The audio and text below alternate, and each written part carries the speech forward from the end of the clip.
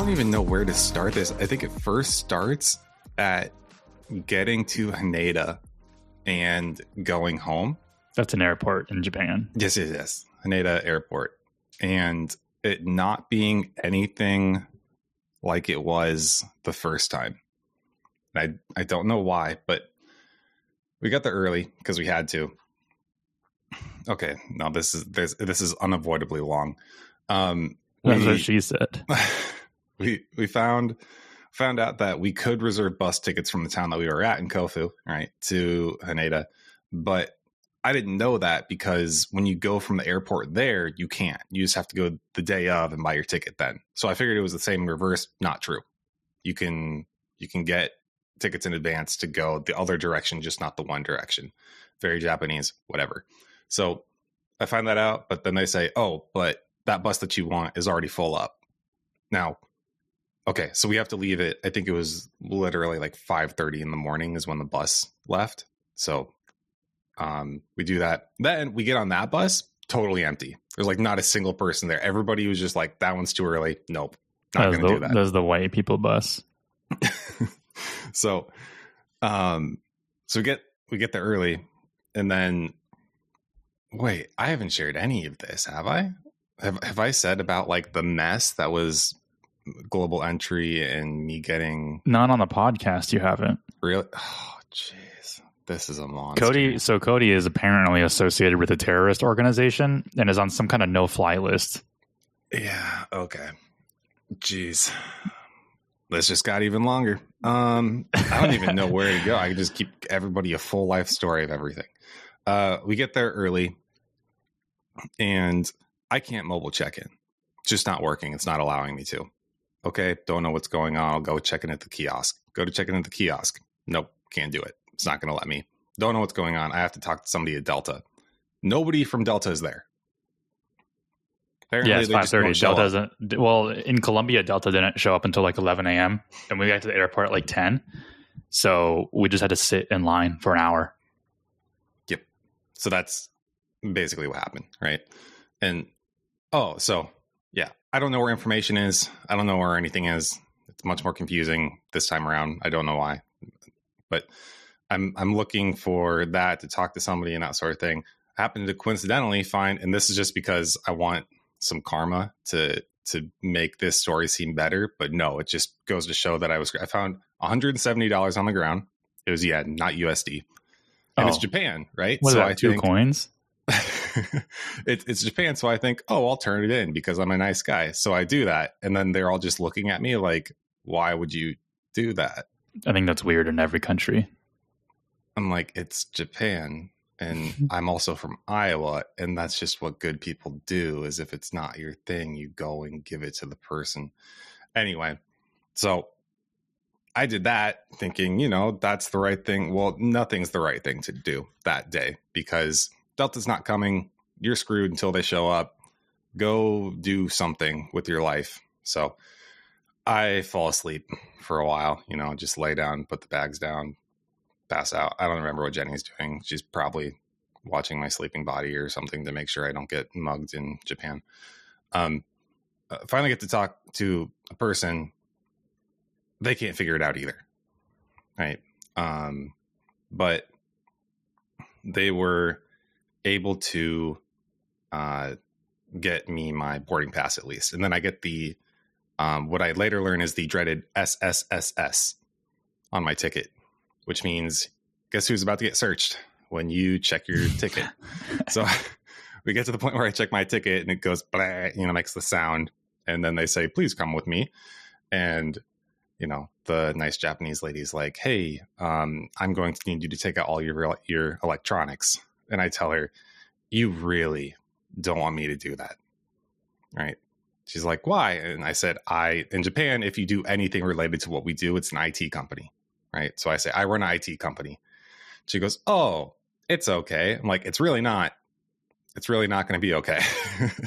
So she said, well, here's the table. I'm like, your table's too small, but okay, we'll get started. I get done with my backpack, everything from my backpack. The table's full. There's no room for my duffel bag to start going through that. And she just gives up on me at this point because she realizes that I'm going to take way too long to actually go through all of my electronics. And, but they do all the other stuff too. They swab me for drugs. They do the full pat down. I feel uncomfortable in certain areas of my body because that's what they do when they're serious about it.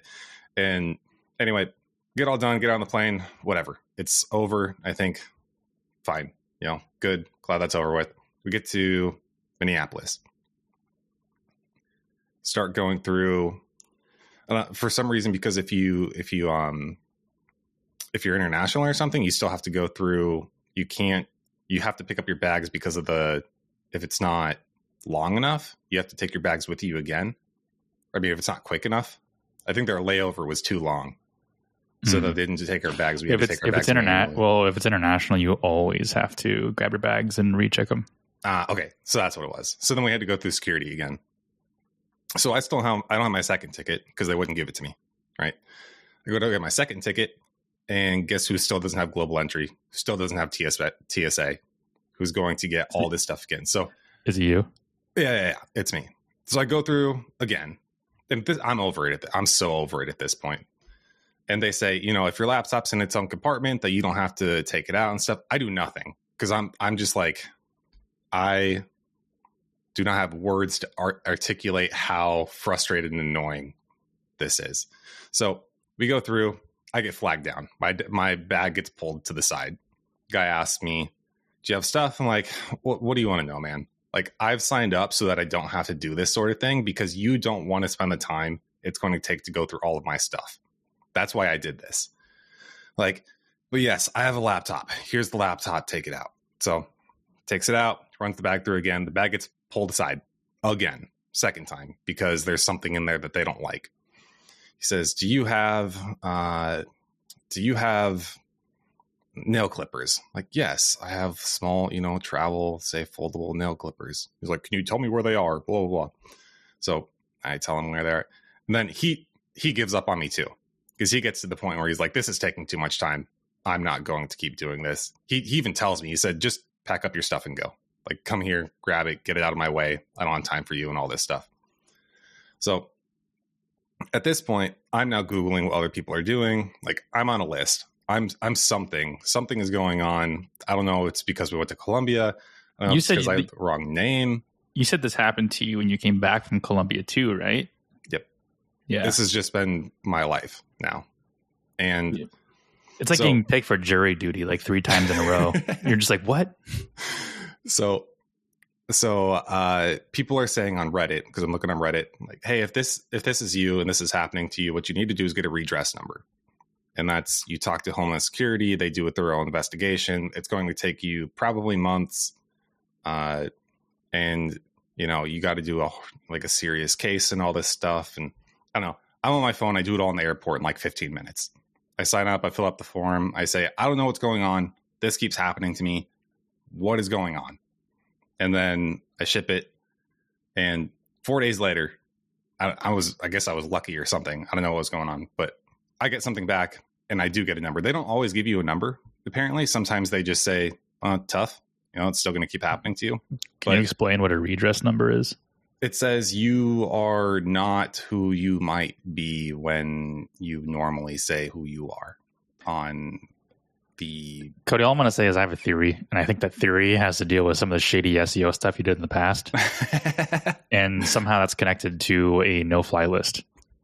It could be. It wouldn't surprise me. It wouldn't surprise me.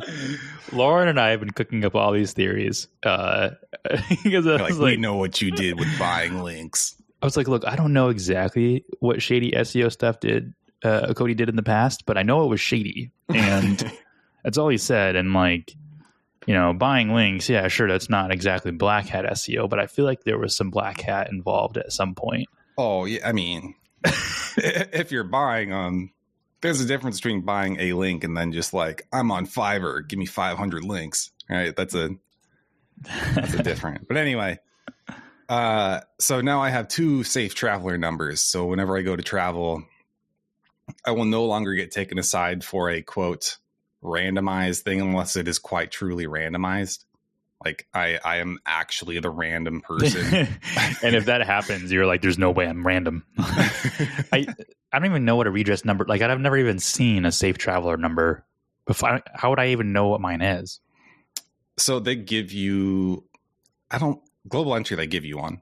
Oh, it's a global entry thing. Right. But it's separate. The redress is separate. You only get that directly from, I think it's DHS. And I didn't get a card or anything. I wrote one. The second they gave it to me, I took out a index card, like a study one, right? And I wrote down, this is my thing. This is who said it. This is the date that they said it. And then I wrapped it in tape and I put it right next to my global entry card, so that from now on, if I'm in those situations and stuff, I'm ready to look out both and tell them, hey, look, this says I'm safe. This says I'm extra safe. I don't know what else you want from me. Let me on the plane and leave me alone.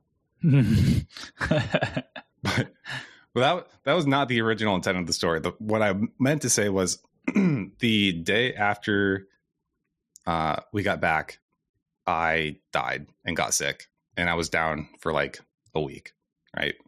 Mm-hmm. And then I thought it was good, because you think too, once you're sick and then you improve, that you're probably better than you were before, because your body's now built up like fighter cells and all the things that they say. And then so we go to I think that is the technical terminology. Is it really? I don't know. No. They're fighter T's, right? Isn't that fighter T cells? Isn't that a thing? White blood cells? I don't know. Let's Google it in real time. This is becoming too long. This is what happens for bad reviews. Fighter T cells. I know that's a thing. Maybe yeah, T cells and B cells. They produce antibody molecules. Yeah. So theoretically, you're doing better. But anyway, we go to Family Olympics, where we normally do yearly Family Olympics with Jenny's family, and we compete in games and sports, and it's always a good time. Except this year, one of the little kids was sick, and then we got sick, and it was not a good time at all. It was awful. I don't throw up often, and I was throwing up actually. And then I sent Jake a picture, a very graphic stick drawing of what it was like for me in the hotel, which was me bent over while sitting on the toilet with my head towards the bathtub, so that I can just both ways, just whatever is flying out in either direction, allow it to happen. And it was awful. Yesterday was the first day that you were back in action. Yep, basically. So yeah, that sounds like a bad time. Yeah. Well, and then you make you realize, like, man, how if I was at a job, like a job, how would this go? They'd be like, "There's no way you're sick again." Yeah. Like, well, I'm throwing up, typing at the same time. Like, I'm still working. It's fine. I've heard that if you ever need to say to your boss that you're sick, you just say, "I have explosive diarrhea," and then the conversation ends, and they just accept it. I mean, if someone told me that, I'd say, "Sure, yeah, whatever you need to do." I don't want to know. It'll just say red. I don't think any of that was the intention. That was never the intention. No, none of that was the intentional cold open. So we'll just say what we had planned for another one, so we don't go too long like we just did. But we thought of a good episode that we feel like a lot of our listeners wouldn't mind kind of hearing this story about on a more personal level. And it requires me to be a little bit more vulnerable with how much I've made over the last 3 years. But there's like this coveted 6-figure, $10,000 a month number that people try to get as a solo freelancer or executing like freelancers for them. And as you could tell from the title of the podcast episode, it's basically my story from being broke to making $200,000 in a year within like 3 to 4 years. The title says 3 years, but it's like, I don't know, 3.5, depending on who you ask. But I figured it'd be good if we just kind of do like more of an interview format where Cody gets to ask me the question and pretend like he's the listener. And then I'll answer as candidly as I can without being too specific about things, just so everybody listening can get an idea of what it looks like to get to that point and how long it takes, and additionally, what kind of work goes into it, both working on your actual business and then also working in your professional life too. If you did the slow route like we did and didn't leave our day jobs and did both things in tandem. Mm-hmm. Yeah, I think something that Jenny's dad said to me once that I really liked was when I graduated college, he said, "Hey, how does it feel to know that you are the brokest that you will ever be right now?" That's cool. The logic being that, it's only up from here. If you're assuming that you're going to work hard and do well, that this mountain of debt that you have will only improve from this direction. And I think, you hear something like that and you think, yeah, but this is going to take years. But 3 years, that's good. That's amazing. That's great. Right. It's also that goes to the Earl Nightingale quote. That's the time will pass anyways.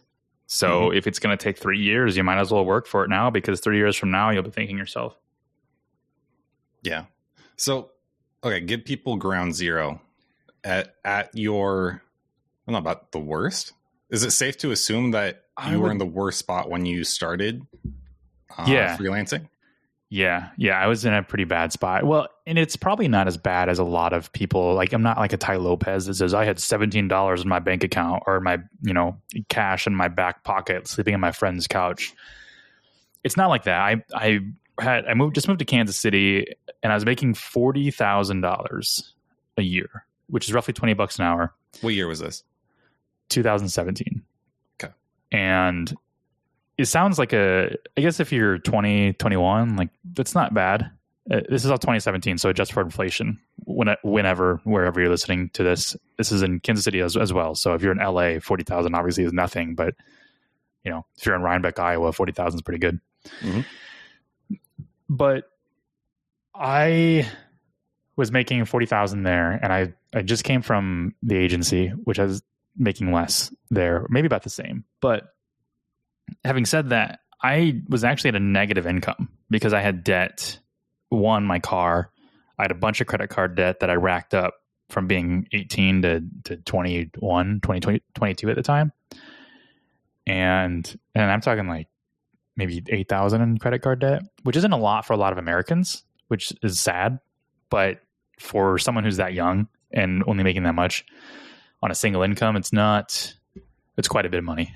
And just doing like a cost analysis, I was down to like $100 to $200 a month on what I had left after no insurance, car payments, rent, everything like gas and utilities. And that $100, $200 a month didn't even technically cover groceries or gas or any other like extracurricular activities. So in my mind, that's a negative income. So and also keep in mind, this is 40,000 US dollars. So if you're in a less fortunate country listening to this, that might sound like a lot more, but in the US and a lot of places on a single income, 40K can be broke.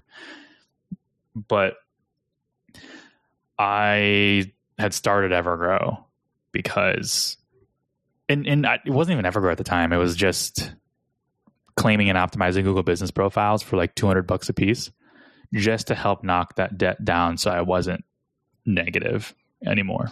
Wait, so, okay, I'm Dave Ramsey for a minute here. Let me get more financial deets just so I understand.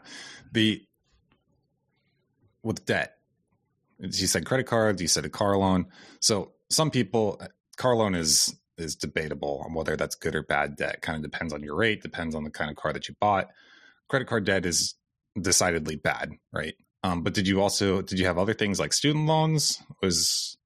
What was your grand total of bad debt? I did have student loans. I still do have student loans. I was waiting for Daddy Joe Biden to pay them off, but he never did. So, I didn't have a lot of student loans. I had about 20,000 in student loan. Well, I guess to some people that might be a lot, but I had 20. Yeah, I had 20,000 in student loans. It's down to 8,000 now. I just haven't paid on them in like 3 years because of the debt hold. And so altogether, I think my car payment was $260 a month. I was just thinking about this today because I just took my car to the shop to change the headlights on. And normally I can change my own headlights, but with the Cadillac, you got to take the front bumper off. But it's the same car I had back then. It's the same 2010 Cadillac that I bought in 2015. So in 2017, I've had it for 2 years, and it's paid off now. But my car payment was $260 a month. It's a 7-year loan. So do the math on how much I actually paid for it. And that car insurance at the time, I think, was probably about $170 or $180. Now it's a lot less because I'm 30. And the student loans, I think, were about $150 a month. I mean, the student loan term is a lot longer than a car term anyways, also. So the payments are lower. But you just look at that right there, that's like over $500 in debt. And that's not even credit cards yet. My unofficial financial perspective is that you're probably 1-to-1. You probably had as much debt as you had coming in. Like your debt to income ratio. 100%. Right. I mean, if you're 40 and you're 40, then that's about right. Yeah, 100%. Okay. So, but that was still. Tell me if I'm wrong. I'm assuming that the move was advantageous for you, going from the agency to this new job. Were you making more money than you were previously? Yeah, I was, and I think so the agency I was. This was a while ago, and I was an entry level at the agency, so I'm sure they pay a lot better now. But I was making about $30K at the agency and $10K in commission when I kind of took an agency account executive role and earning some commission on my clients. So I went from 40K at, when all said and done at Mudd. And then when I went to the small company, it wasn't an agency in Kansas City, I actually made $4,250. So it was $2,500 $2,500 more, $42,500. But the biggest benefit of it too was I also got a company car. So they also paid for my gas and things like that. So it really helped out because I didn't have to drive my Cadillac really at all. And I was provided a company computer. So going from basically Mudd, from having none of that and just basically 40K to having 40K and a car I can drive and a company computer that I can probably illegally start my side business on. What it was a benefit, even if it wasn't like monetary. So, okay, you got your new job. This is ground zero as far as the episode is concerned. That's where you're starting at, and that's when you also started your side business. From then forward, at what point or how long did it take for you to start feeling financially better? When did you start feeling relief that things were really starting to improve for you and that you didn't feel a crunch when you were looking at your bank account or doing your monthly finances?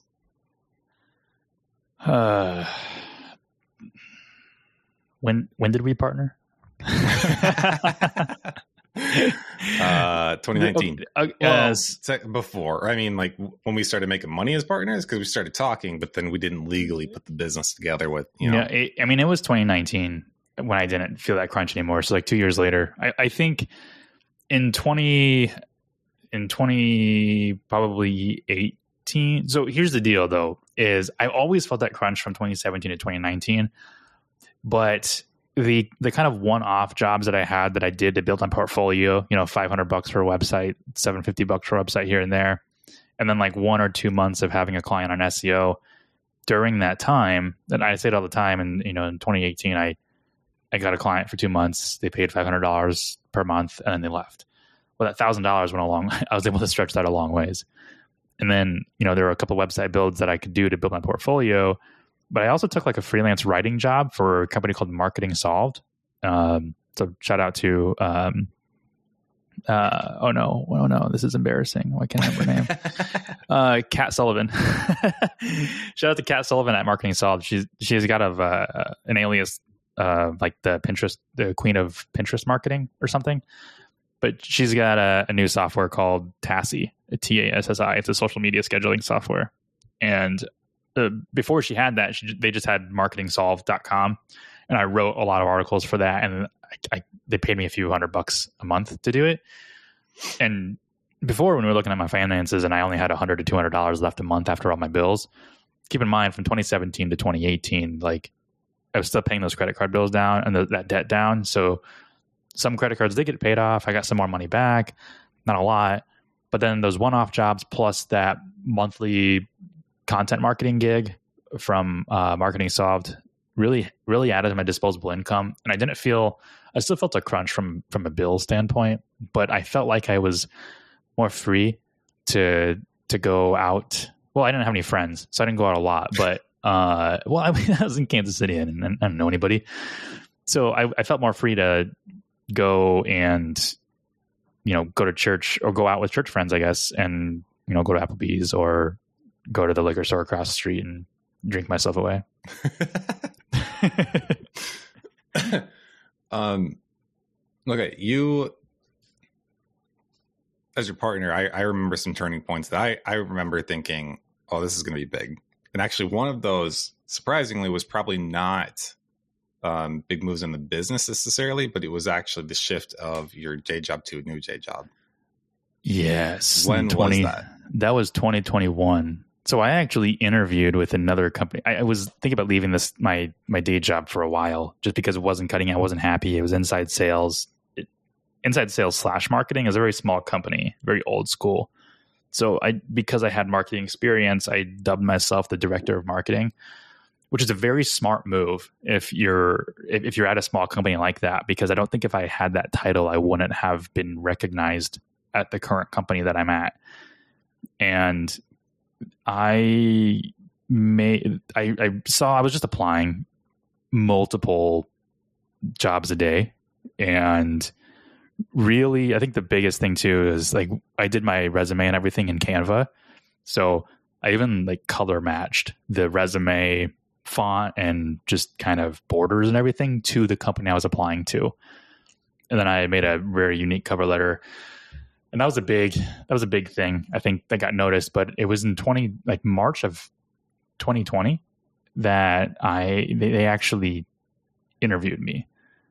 And that was a big deal. I don't know how much really they were paying. So they're like, we want to hire you, but we can't right now. Like we got to wait till we, grow a little bit more and have a better position for you. And then nothing ever happened. I just kept following up with the CEO and nothing happened. And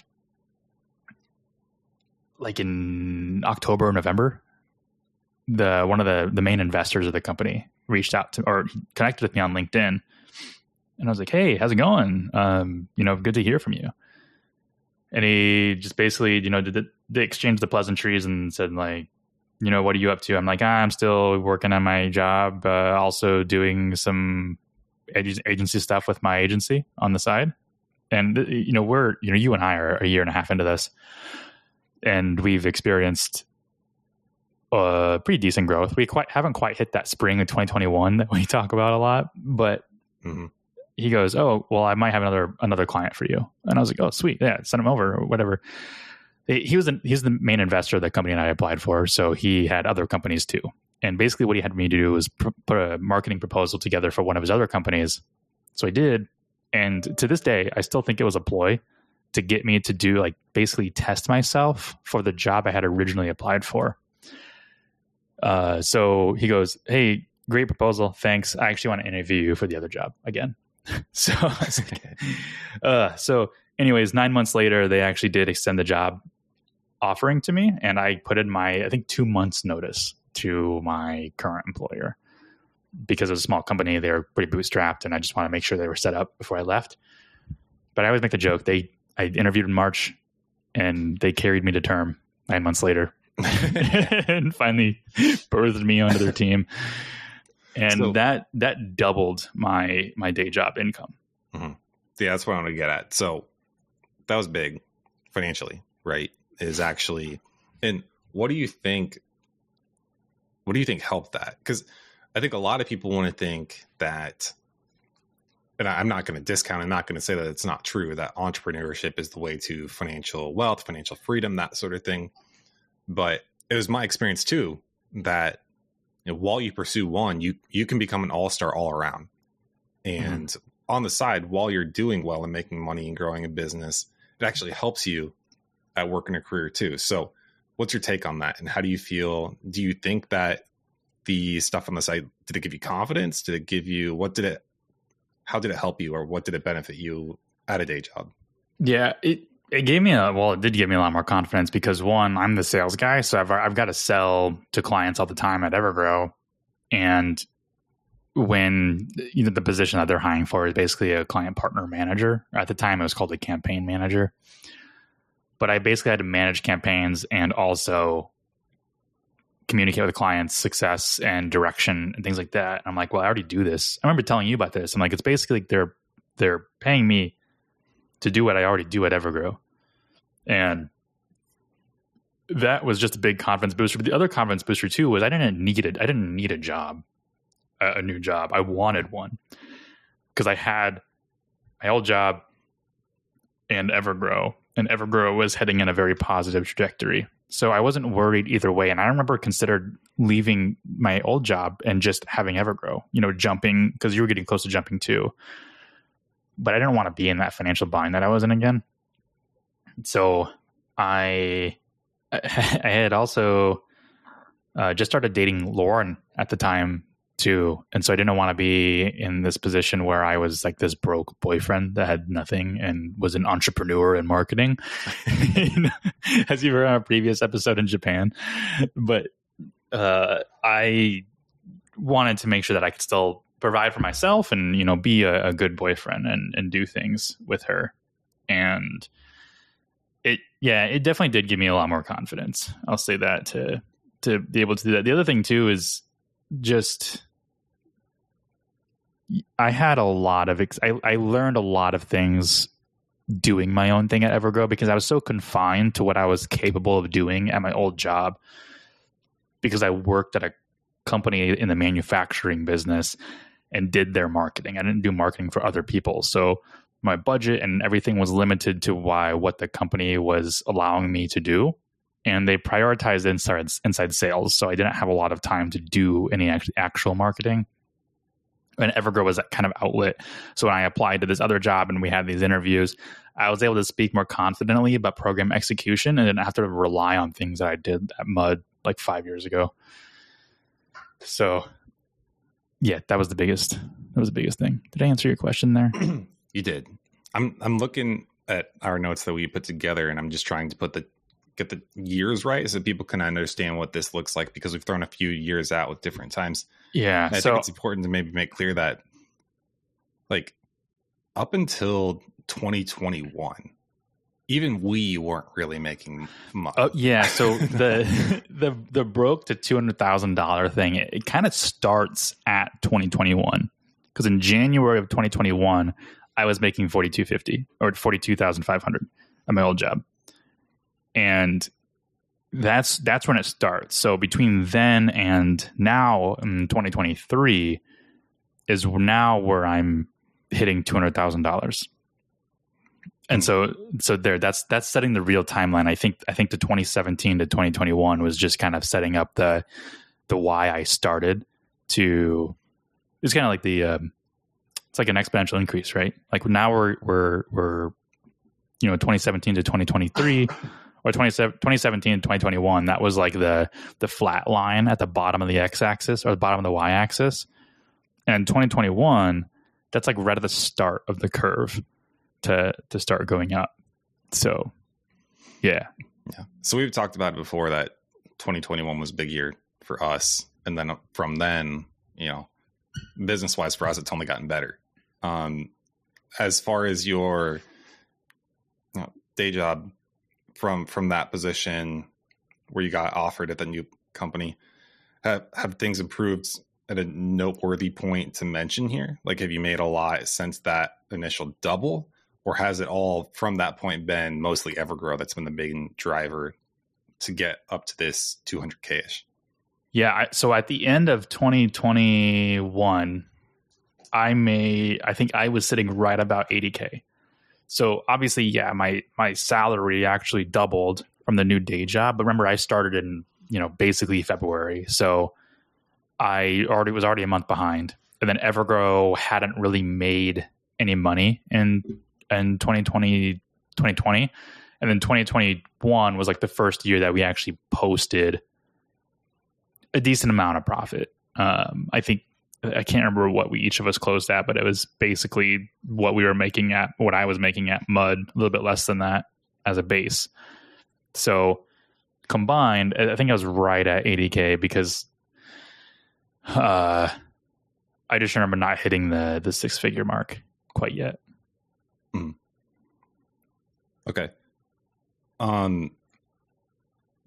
This is maybe jumping a little bit, but I think it's worth asking because it's not easy to speak about that middle ground of, I mean, because we've talked about the work wise, at least in the business, it's doing a lot of what we were just doing and then it just finally working and toppling over. So I think some of the big things that might help people to know is, like, back then, what were you worried about? What were your stressors? Where was your time spent mentally thinking? And then how is it different now? What are you stressed about financially? And then also business and career wise? Yeah. I also have to back up for a second too. I'm remembering things, and I'm also looking at my notes and I'm like, that doesn't sound right. So I think at the end of 2021, I did actually close out at over 100K. I think I was at 120 because that was our explosive year for Evergrow. And I think, yeah. Okay. Sorry. Yes. Let's recalibrate here. 2021. So I went from 2020, I think when all said and done, between Evergrow and my old job, that was like the 70 to 80K. That's when I closed out there. When I accepted the new job in 2021 and my day job income doubled, and then we also had that explosive year in Evergrow, that's when I closed out at 120-ish K. So I went from basically 80K the previous year. So the years go like this. You have 2019 closing out at 4250 or 42,500. And then you have 2020. That was the year I closed out between 70 and 80K. And then 2021, when I accepted the new job and it doubled, that's when I closed out at 123K. So that was like Evergrow exploded. I doubled my day job income. I went from basically like 50-ish K in 2019 to 70 to 80-ish K in 2020, and then 123K in 2021 at the end of 2021. For context, that's when I jumped ship from Spin Tech, was spring of 2021. Yeah, spring of 2021. So Cody went from a huge income to basically nothing. He basically reverted back to my 2019. Probably before that, 2018. Yeah, reverse Jake, but that's okay because I also went to school. It's a braver jump. Okay. So to answer your question about what was I worried about then versus what am I worried about now, what I was worried about then, I think, was a lot more about how to make more money to manage, one, my debt, and two, my free time. Like I just didn't have money to do really anything. I felt like I was kind of isolated and living paycheck to paycheck and day by day. And it was not a great way to live, I felt like. And now what I'm worried about is managing my time, because money isn't the problem for me now. And I know that can be taken in kind of a negative way, and I don't want it to be, but I get stressed all the time because my schedule just fills up and I just don't have time to do anything between my day job, my Evergrow marketing, the Everbros podcast, my consulting that I do on the side, and competitive paintball and traveling all the time and doing things with Lauren. Like my schedule is so full, like things have to give at a certain point, and it's extremely stressful when some things start falling through the cracks. But I remember you say this to me all the time. Like back when we were starting to talk in 2019 and 2020, and I had all these aspirations, and now like I'm at that point, and I tell you, I am just so overburdened with work. And you just go, well, this is what you wanted, right? I'm like, you know what, Cody, kiss my ass. In a way, it is. Like I'm very fortunate to be able to have all this work, and I need to start using that in my vernacular, which is I get to pay my bills today, or I get to go to work today instead of I have to work or I have to pay bills, because I'm able to. And don't have copious amounts of money, but I do have a surplus, and there's a great feeling to have. Makes me sound like a bad guy, but what I mean by it too is like, because at any point you're also free to decide and change, right? Like this is what, when I say this is what you wanted, right? I mean it, right? Like, is this still what you wanted? Because you at any point do have not only the ability, but now the financial freedom too. Because before, when you're broke, you don't. Like, you don't have you can continue being broke. I guess you could say that, but yeah, I think, you're always going to have different problems. And I think step one in anybody's successful journey is, how do I make more money? Then step two becomes, how do I earn the amount of money that I need, but buy back my time? Because nobody who's not making any money says, how do I get more time? Like, I guess, like, if you're not making any money working 12 hours a day, then maybe you need both. But usually it starts out with, how do I earn more money so I can have more free time? And I think what a lot of people fall into is they earn more money and they keep earning more money, and they never get their free time back. Or they just become obsessed with earning more money, and they just keep chasing that. Alex Hormozzi calls it chasing the dream. Or playing the game. Right, so let me ask it to you straight, because you started getting into it. What problems did the money solve when you were broke? And then what problems do you still have? What didn't it fix? Money solves everything. I can't remember who was saying this, who said it. It was like Grant Cardone or Robert Kiyosaki or something.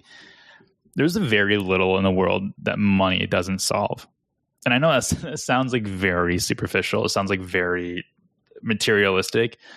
But if you think about a lot of the problems that are out there, even now, like climate change and green energy, guess what? Money, investment into green technologies, time with your family. You can't have time with your family if you can't pay the bills. So if you have the money, then you have more time. If you have money set aside so you don't have to work, great, you can survive. And I want to go travel the world. Guess what? Need money. And I think if more people realize that, I don't want to say that. I was going to say, if I think more people realize that money solves every problem, I think people would instead of hating on money, earning more money and having a higher potential. But it really does. Like, even if you want to be as selfless as possible and give to charity and give to communities and things like that, you need money. And if you don't have the time, you need money to buy your time back, or else you're going to be homeless. And that's all it is. But what was your question again? Well, you said, I guess, so still now, just to repeat, you have more money than you did. What problems are you still dealing with that the money doesn't solve? Oh, okay. It's a good question. I think anything knowledge-based, I don't know. I feel like I have a short attention span. So there are things that I want to do and I want to learn, and I don't take the time to do it. I didn't back then, and I don't now. And the money problem here's the real money problem is when you don't have money, you chase it. When you start succeeding and you start getting money, you just keep chasing it. And therefore you never have any time. So I think the biggest problem that it's still not solving is buying my time back, because I don't feel like I've reached that point where I can officially buy my time back. I can, hire a maid or hire a lawn care company or whatever, or like hire an expensive local place to watch my dogs when I go out of town. I still got to drive 7 hours to drop them off at my parents' house whenever I go somewhere. That's 7 hours of my time gone, plus whatever time that they want to spend talking to me. I also don't have any friends, so money does not buy friends. Business partners don't count. You got to spend time with them. You're obligated. Yeah, we do meet up tomorrow. Yeah, we're doing that. Money hasn't business partners. Money hasn't made me a better paintball player. I'm still dealing with sucking at that. So think about the kind of person who might find this interesting, right? Or think back to who you were back before you hit this point of financial success. And what do you think is the most advantageous thing that they can hear that you can tell them while trying to pursue this or accomplish this financial goal? Be prepared to work a lot. Like Cody said, this is what you wanted, right? So, it's not just, a lot of people say work smarter, not harder. I mean, you got to do both. You got to work smarter and you got to work harder and you got to work more. And if you want, like I did this in about 3.5 years, going from 40K to 200K.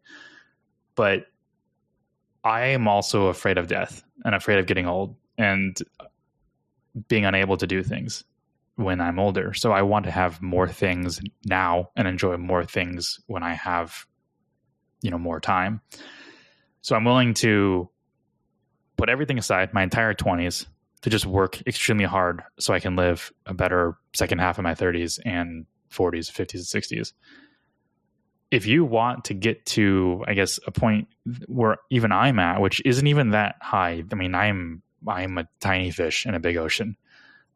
But even if you're listening to this and you want to get to that point, but you don't want to work so hard and see so little improvements for years until like the last 2 or 3, then you can do that and have more time and just quit your day job and do your agency thing as long as your bills are paid, but it's going to take a little bit longer. And what's the 1,000 days to replace your day job income that the tropical MBA guys talk about? That's true. Like it took us about 3 years of Evergrow to replace our day jobs, and not my current day job, but my day job I worked at before. The difference for me was that it didn't really replace it, supplemented it, and basically doubled my total income. The cool thing about it was I only had to work on Evergrow for like 20 hours a week, if that. So if I work 40 hours a week in my day job, I work 20 hours a week at Evergrow, that's 60 hours a week total, which is what a lot of people work on just their day job in a week. So I was okay with working 60, 70, even up to 80 hours a week, just cranking the stuff out after my day job for the pursuit of the doubled income lifestyle. And eventually that will end. I eventually, I'm at 200K now, but next year I could just be at 100. Who knows? So I think biggest advice is, what do you want? If you want a lot of money and a lot of it quicker so you can pay off bills and be basically income neutral, then I would keep your day job, work hard, double your income before you leave. Now, if you want more flexibility and free time and you're not really worried about debt, then leave your day job and focus on this. As long as you can pay your bills. Don't ever leave your day job and take a chance on it unless you're just mentally not okay. Yep. I think that's really important too. If you're like seriously mentally not okay at your day job and you honestly think leaving would be good, I would really do it, but also make sure that you're okay at the same time taking a job at Chick-fil-A or McDonald's to just pay the bills. Mm-hmm. But we didn't really talk about it. So the very last year after 2022, so 2023, where we're at right now, 2022, I ended about 150K. So now if we look at the succession or the succession of how much I've made since 2019, 2019 was about 56-ish K. 2020 was about 70 to 80. 2021, I'll just tell you what I made because it's really funny. I got my taxes back, and it was 1, 2, 3, 4, 5, 4. And I was so mad I didn't make 2 more extra dollars. 1, 2, could you imagine? 1, 2, 3, 4, 5, 6. Anyways, 2022 closed out, and that was about 150K. So 2023, is where we're at right now. And I have already met or am very close to 150, and we're in August. So it's projected 200K. So I'm sorry if you feel like you're misled by the title of this, but had to get you to listen somehow. So no, none of this was meant to, I don't want to come off as braggy, because this will change. I will no longer make 200K. It will drop. And especially when we S Corp, our salaries at Evergrow will probably not be 100K. It'll probably be a lot less. Probably, what's the number? Like 80 something? Where the trade-off is for tax advantages. I think they say about 78 is what I've heard. But that's what Jeff Bezos makes. That's his salary. Is it? I don't know. Yeah. Jeff Bezos' salary is like 78,000 or something like that, because everything else is profit and sure, whatever other rich people get paid. I don't know. So, it'll end, but the whole point is that you can make that much getting to, or, in 3 years. It's just, how hard do you want to work? There are some points of it too that haven't been healthy, both like mentally and just in my relationship too, because it's just, you're always working. You don't have time to do a lot of the free stuff, and it's not always fun. So if things in your personal life start to tank, I would reground and focus, and it's not a competition. I treat everything like a competition. It's not healthy. Cool. But that's all I had. I hope this was valuable. I really do. I felt like some people wanted to hear more about this, and I feel like other people are just gonna be like, this is super braggy, I don't want to hear about it. But I felt like it was a lot more realistic than all the other gurus out there who say they had $20 to their name and suddenly started selling a course, or started an SMMA and now they're a millionaire. Well, yeah. How do you find the balance, right? Between this is what gets people to click and listen. They want this sort of shock value, but then also to hit them with some real authenticity and being genuine and honest about what the reality is, as opposed to just saying, whatever numbers that they want to in a video, and then they put a business that's owned by another business that's located in not this country, and then it's all siphoned, and then they just move the money somewhere else. And classic story of financial success through fraud. I was showing Marcus some things, because he's asking banking questions with his business, and I wanted to show him like what my personal bank account looked like, because of like how I have it separated based on the profit first system. And I was like, so this is the revenue account. This is like where all the money comes into, and it's where I move the money to the separate accounts. And I opened it, and it was like, transfers from my day job and from Evergrow into it. And he's like, his eyes just widened, his jaw just dropped, and he's like, you make that much? And I was like, yeah, I also live in the US, which is very expensive place to live. So it's not like my quality of life is the highest in the world. But he goes, so there is, he's like, that gives me so much hope, knowing that there is hope, basically following exactly your method, because that's what he's doing. I'm basically acting as his mentor and doing things that I would have done from the start with him. And he's already got like 2 or 3 clients, I think, after 4 months. Nice. 4 or 5 months. I can't remember.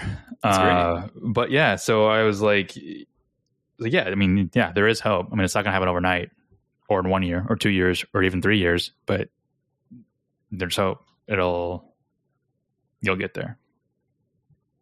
I did, and I'm an idiot.